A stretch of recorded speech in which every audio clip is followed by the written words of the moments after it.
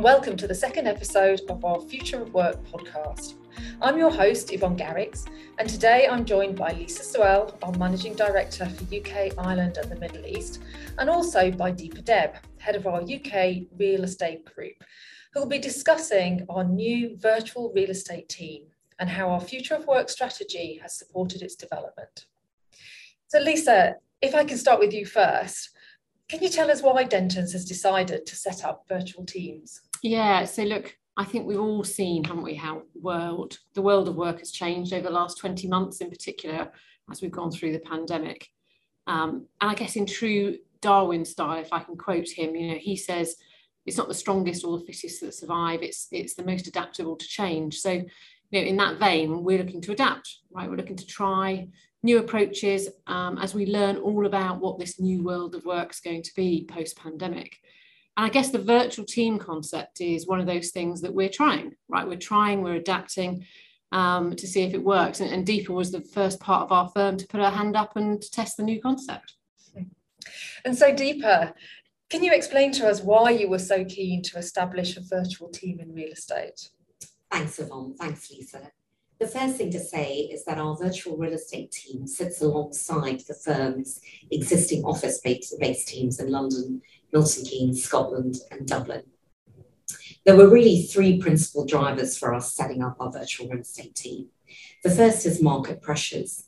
Over the course of the last decade, the real estate market has evolved to impose fixed fees in a number of areas of real estate services, particularly those that lend themselves to disaggregation, by which I mean where you can isolate a specific task from the wider transaction. So by way of example, due diligence, corporate real estate finance, and asset management. These types of work can make standard London city rates challenging to justify. But at the same time, we have to balance client needs. Whilst the real estate services I've alluded to earlier may be described as being commoditized, they remain critical and specialized. Clients rightly require high standards to be met, which can only be delivered by lawyers with the right level of expertise, effectively supervised and supported by wider team resources. And finally, there's employee needs that need to be taken into account. From speaking with members of our team, it's clear to us that bright lawyers today want different things from their careers. Not all lawyers aspire to partnership, but they do want to feel valued and be exposed to top quality work for key clients. Pre-pandemic, our teams were actively seeking more flexible ways of working to accommodate their work-life balance preferences. This trend has been accelerated by the pandemic. A number of our team members relocated outside of London, for example, either to be closer to family or take advantage of the stamp duty break and buy a larger property while still being able to carry out London and international real estate work.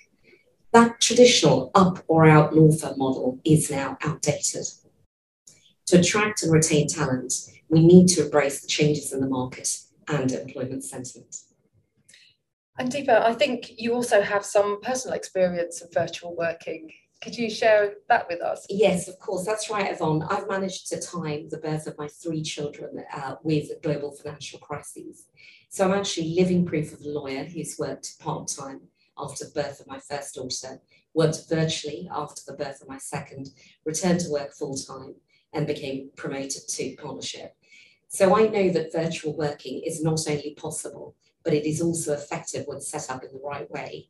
And we've spent the best part of the year designing this virtual team prior to launching it in May this year. Yeah, great. Thanks for sharing that. And how is the team structured?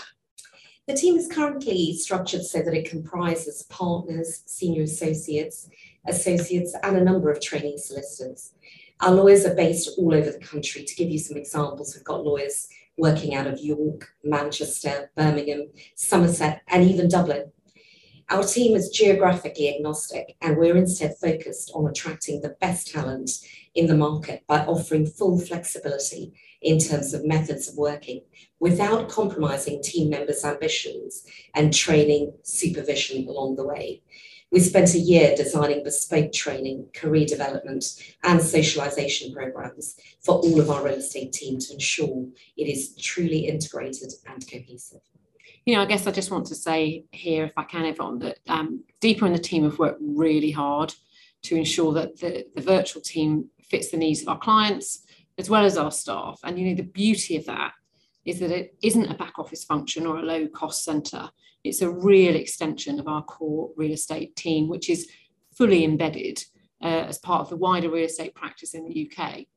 So, to some degree, we're able to deliver the quality our clients expect, of the largest law firm in the world, but also provide our partners with some cost certainty by using technology smartly. And we also are able to source the best talent now across the whole of the UK rather than just in close proximity to our offices. The team themselves also get to win because they get to work on the best deals in the market, right, wherever they happen to live. So it's a win-win for everybody, really. Yeah, absolutely. And I know myself that managing a wholly virtual team during lockdown wasn't always easy. And I had to change the way I led and how I communicated with my team pretty quickly. So Deepa, with a remote team like yours, what challenges are you seeing? Thanks, Yvonne. All of our teams have faced challenges during the last 18 months, not just our virtual real estate team, who are at least set up to work primarily remotely from the outset. We focused very much on styles and methods of communication to create a sense of belonging and an open culture. Examples include having virtual coffee sessions daily for those who can attend, and that's across our real estate team, whether they're office-based or virtual. Team WhatsApp groups, some of which include partners, others don't. Well-being related one-to-one conversations with heads of teams. Active resource management to ensure that no one team member is drowning. Monthly training and monthly physical and socialization fixtures. And I should add that as with all good business models and plans, we continue to keep our virtual real estate team and our wider real estate model under review to ensure that we maintain being ahead of market trends. For example, we're encouraging team members to use various hubs across the country, including our offices across the UK and Ireland, to ensure that they have crucial face-to-face touch points as often as they may need. So this sounds great from an internal perspective. How would you say your clients have reacted to it? That's a really good question. Our key clients with whom we socialise the idea of extending our team with the concept of a virtual team have confirmed how innovative they consider it to be, in particular, given the war for talent currently, which our clients are also experiencing. Our virtual team offers a truly different, more flexible working environment.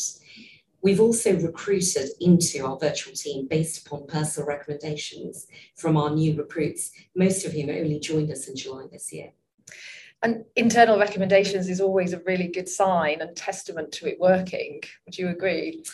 Completely agree. And we consider that having an additional virtual team in real estate to work alongside our office-based teams means that we'll be seen in the market as being impactful. We're not only embracing the change, as Lisa suggested, we're actively trying to stay ahead of it. We're hoping it makes us attractive in that we're offering opportunities to do top quality real estate work as flexibly as might be needed, whilst being fully supported within the team and without compromising career progression. And finally, we're hoping that the market can see that we're progressive. We can now confidently maintain a truly full service real estate practice with credibility. And Lisa, from our previous conversation, the future of talent is really part of the overall future of work strategy. How does all this tie in with that? Well, it's all part and parcel of the same thing, really. We're looking at what our clients are asking us for and what our people are asking us for, and making changes, and just trying new things. I came into law for the first time nearly 4 years ago, and that's shown me that law firms in general are quite reluctant to do things differently. Well, we're changing that. We are doing things differently. We are willing to try new things and to meet the new needs. And, some of it will work and some of it won't work, but that's okay. So the only mistake I think we can make at this point is to do nothing and pretend that the world's going to go back to the way it always was before. But, if I give you some more examples other than just our real estate virtual team, we've changed our trainee programme to include more around innovation and legal project management.